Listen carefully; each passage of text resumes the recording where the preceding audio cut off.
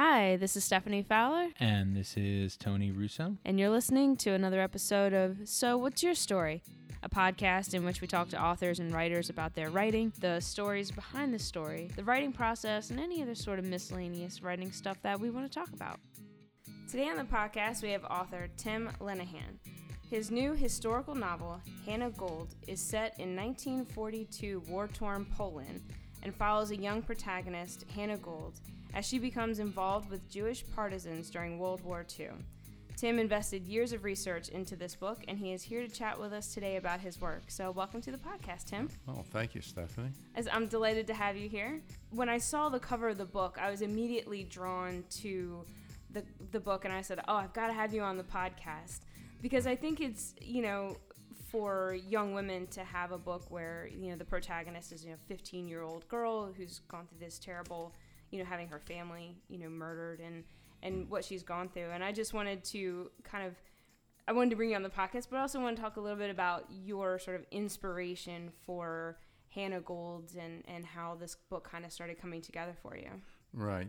I've been involved, my wife is Jewish, and I know a large number of Holocaust survivors, and they're dying off. We have issues today of anti-Semitism coming back up, not just in Germany and in Europe itself, but also in this country. Yes.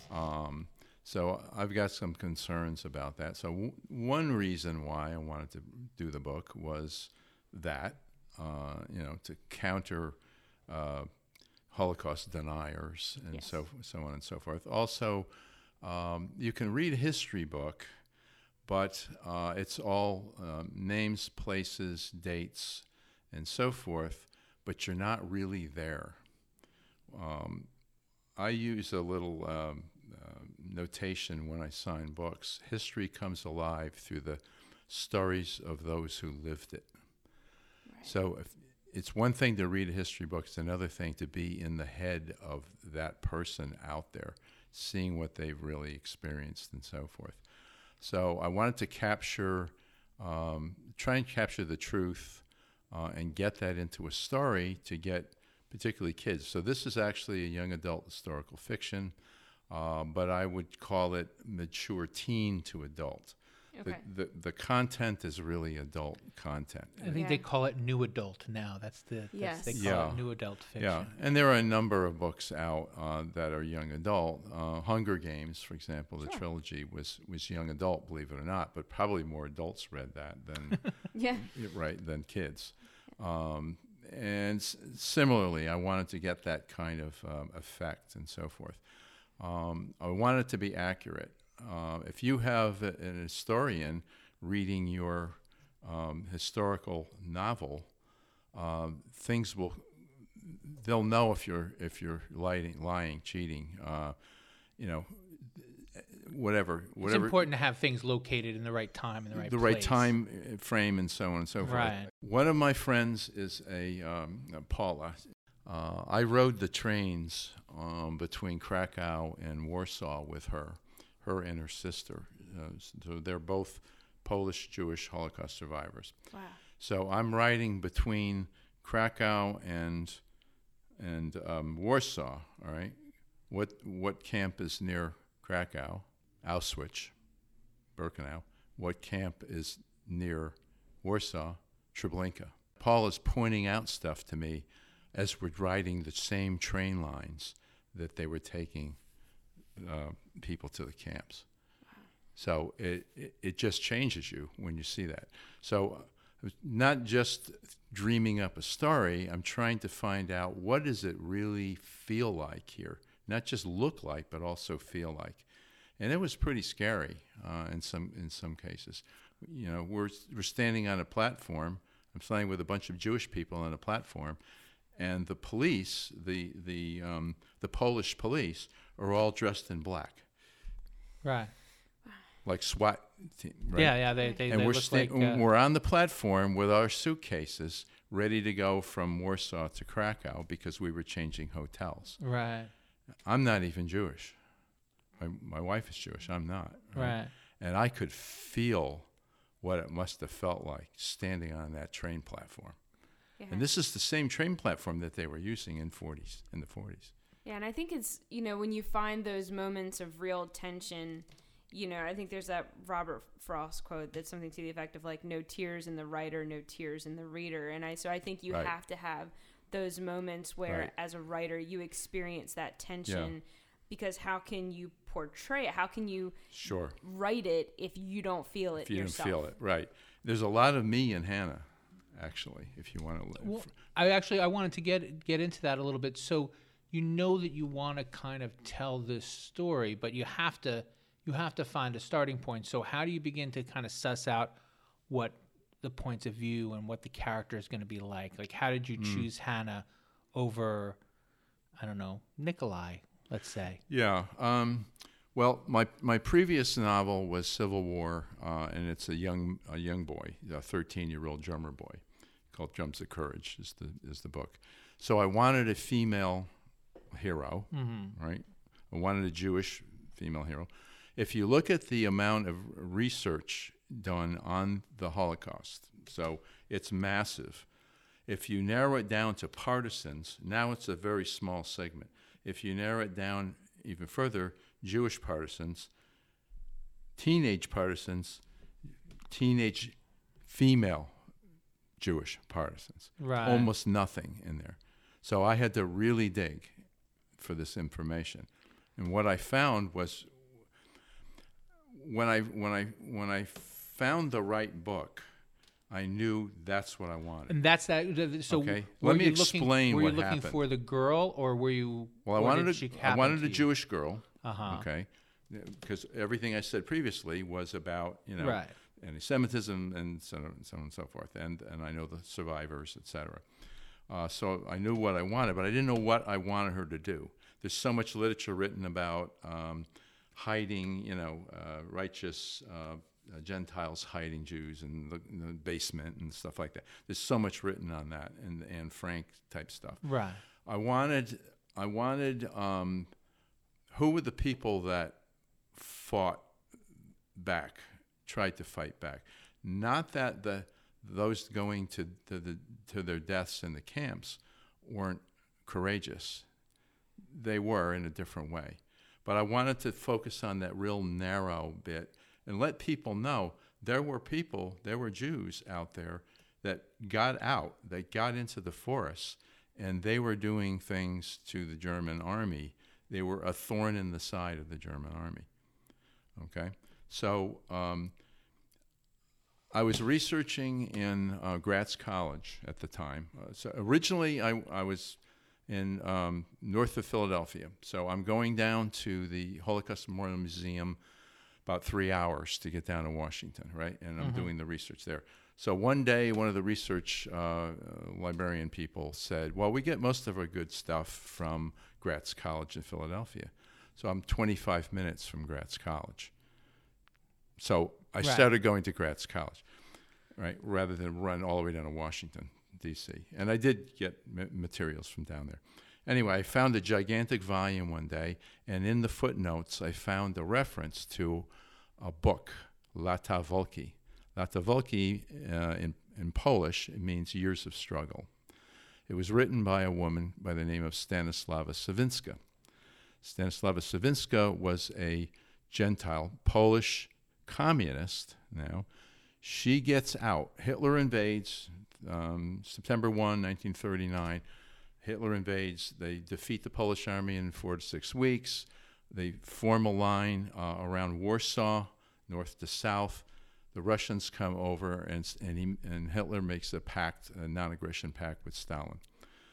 Okay, that exposes 1.1 million Jews to Nazi terror on the western side of that army line. Okay, and then the east side is Russia, and they're pretty good to the Jewish people over there. Mm-hmm. Okay, so Stanislava Sawinska gets out. She gets to safety. She doesn't like what the Germans are doing to her home country, Poland. She comes back. So now Warsaw is now occupied by the German army, right? So you have SS, Gestapo, everybody's in there. She comes back to Warsaw, sets up shop more or less across the street from the SS Gestapo headquarters, and she's coordinating the partisan attacks on the German trains in Belarusia. So Belarusia sits just east of Poland, between Russia and Poland. She writes in her, so she survives the war, okay? She writes her book, Lata Volki. In Lata Volki, she talks about two teenage girls. Aha, I've got it. So now you have Hannah Gold. Jewish teenage girls. This is going to be Hannah, okay? She writes pretty much in detail about what they do. They're heroines. I mean, courageous beyond belief. She's courageous beyond belief. Her code name is Barbara. That's her real code name. So I get pretty deeply into what those two girls did, right? And I'm thinking, well, I can't use one or the other and make that Hannah, right? And then in the meantime, I had another contact at Gratz College. They said, well, have you interviewed Sam McIver? So he was a 19-year-old Jewish partisan, Polish, and I interviewed him face-to-face in Gratz College, Philadelphia, and they were blowing up the German transport trains who were taking men, equipment, ammunition, so forth to the Russian front. All right, so they were a thorn in the side of the Germans. Right. I got my three people now, right? So I've got the two girls that Stanislava Slavinsky wrote about, Zosha and Wanda. Zosha turns out to be probably an orphan. She gets captured. The Gestapo takes her down to the Pawiak prison in Warsaw, tortures her down in the dungeons of the Pawiak prison. She doesn't know anything. She's brand new. Right. They're trying to find out where the partisan group's located in the force and so forth. Can't get any. They let her go. She gets back to Stanislava Savinska, Barbara, the spy, the coordinator, and she trains her and she gets her out into the force.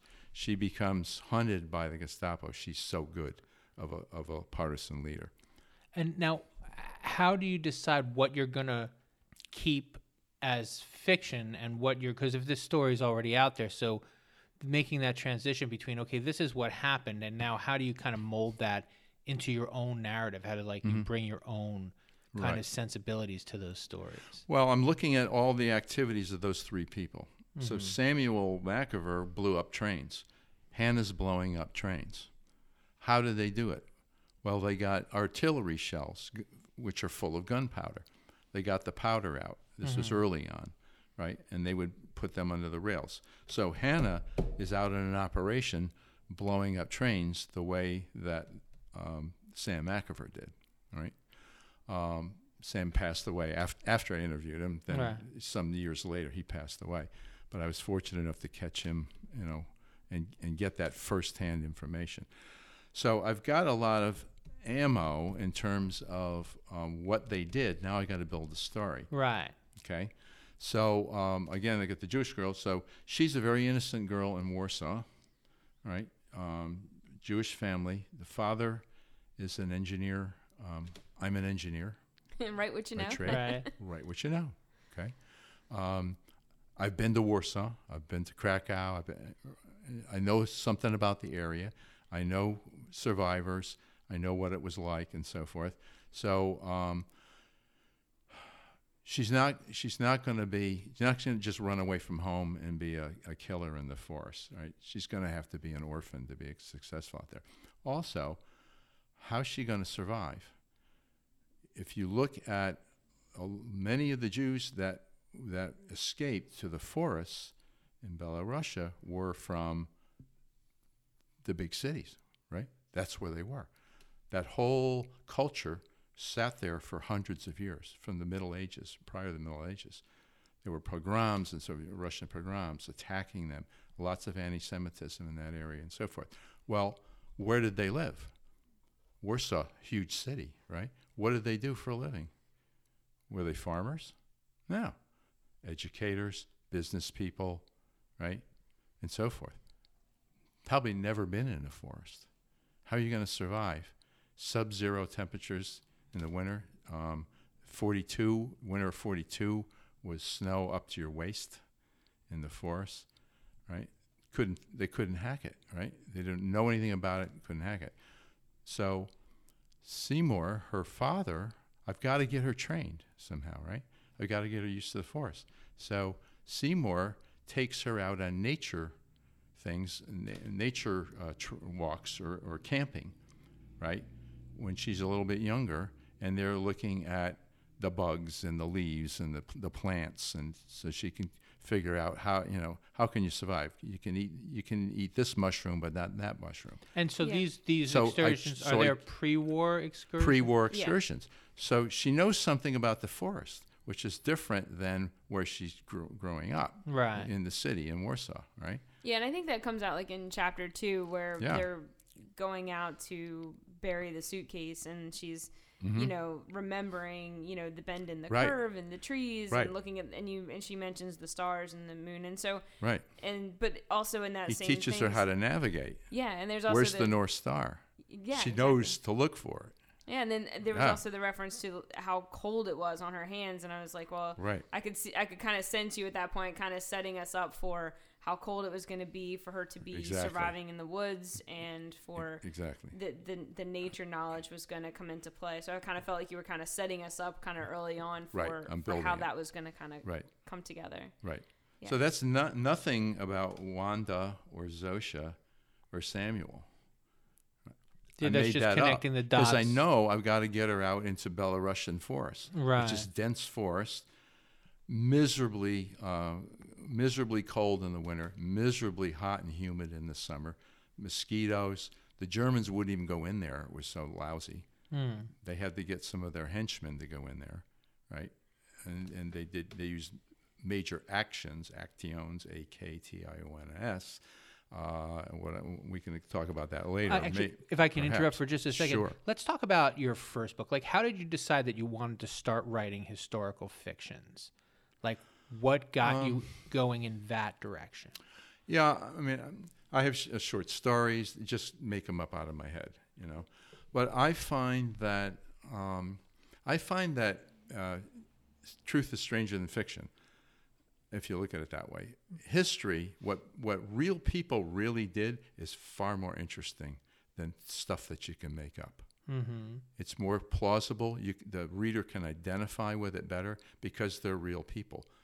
You have to build flaws in here. Itzhak, you haven't gotten to Itzhak yet, but Itzhak is basically the Jewish commander. And she's not sure about his intentions, and there's a whole bunch of stuff going on there. Sure. Right. So there's the male-female thing going on. There's lots of stuff going on in the book. But why do you write? But he has a flaw. So you've got to. I put flaws into each character, right? Mm-hmm. And if you don't, the character isn't a real person. Right, you've got to have something, some dynamic component. And heroes in the war, heroes in any walk of life, are not all perfect. They're not all good guys. It's not good and bad. They've got bad traits and good traits. What do they do with it? Right. Where's their conscience lie? And how do they make decisions when they're faced with certain things? Right. So that's why I like war. Not that I like war, but I like war as a backdrop because I think it brings out the best and the worst in people. Right. You strip away all that regular living stuff, and now you're down to the core fiber. Right. And when they're making decisions, they're making life and death decisions. Right. And I think it's interesting that you've sort of approached war in a sort of young adult fiction kind of way, because war, whether it be the Civil War and what we know about that, or World War II, those are very intense, they're very heavy topics, but to then turn around and say, okay, I'm going to break this down in a historical fiction way, but aim it for a younger audience. Could you talk a little bit about the thought process, instead of just saying, I'm just going to write a historical fiction novel, but the choice to say, I'm going to sort of gear this towards a younger audience? Sure. Yeah, the reader's going to key on the main character, obviously, right? Sure. So if your target audience is teenage girls, right, you probably want a teenage girl hero, right, in there to key on, right? She's not going to be perfect. You can't make her perfect because it's not going to be believable, right? So writing young adult is a little bit different. I'm a graduate of the Institute of Children's Literature. So I started writing in 1985. I'm an engineer and an IT guy, and I'm writing technical reports and highly charged political memos for my boss to send to somebody else. And, Right. so I know I can write, but I don't know I don't know what I'm going to do with fiction. How am I going to write fiction? Right. I better get some training here, okay? Right. So, I always had a feeling I could write, but, my SAT scores were slightly higher in math than they were in English, so they said, well, why don't you be an engineer, Right. right? So, okay, I'll be an engineer. So I was an engineer and an IT guy, and project management and all that good stuff. But I still had that feeling in my gut, I think I can write fiction, Right. right? And I don't write any nonfiction now, Right. right? So I got the training, and I worked with real multi-published authors were my trainers at the Institute of Children's Literature in Stamford, Connecticut. So I got some good training. I took their graduate program, and Drums of Courage, my first young adult historical fiction novel, was the project from Institute of Children's Literature. Right. And so, And they didn't help me get it published either. I had to find a publisher. Sure. I had to do the whole tough Oh yeah. work. and that was actually going to be my next question. So did they talk about how to get that done in there, or were you just on your own? Like, how did you go about getting that first book published? They were they're really good, and that organization has evolved, because in 1985 was a long time ago, Right. and it's evolved. And then with the internet coming in, the whole industry changed on me, and it's a big mess. There used to be stamps involved. Yeah. There used to be kind of rules, and now there's like chaos. Right. But that's just my opinion. I'm sorry. Your question was.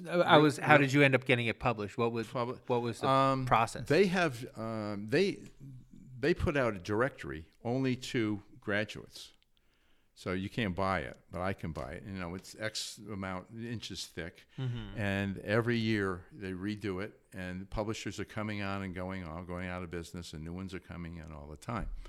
I actually found my publisher in their directory. And you just keep sending out letters and sending out letters and sending, and then all of a sudden, bingo, one day, one hits. That's fantastic. Yeah. And so did you have to pitch this second book, or was this part of a... That publisher went out of business. Okay. So what I had to do then was, when CreateSpace was just getting going, Amazon's back office, publishing back office, most people don't know this. I'm giving you insider information here. Sure. They were just getting going. They didn't know what they were doing, in my opinion. They were terrible. This isn't going to Amazon, is it? Anyway. They don't care. They probably No. really don't care. Amazon doesn't have to care. So I'm out. The publisher gives me my contract back, so I'm free to. So I republish myself, right? So I basically did independent publishing myself through Amazon, and I put the book back out, new cover, and so on and so forth. Same text exactly, Right. but new cover. Sure. Right. So I got the experience of self-publishing by mistake. But Sure. I had no other choice, right? So I publisher, republished myself, and then another publisher. Where did I find the publisher? I finished Hannah Gould. Well, let me back up. The third chapter is the big death scene. Yes. Okay, that was originally the first chapter. Oof. Okay, I wrote that chapter on a plane from Pennsylvania heading for Fort Lauderdale, on the plane in 2003. The book was published a couple months ago.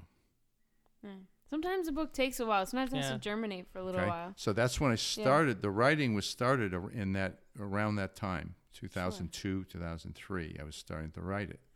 Okay.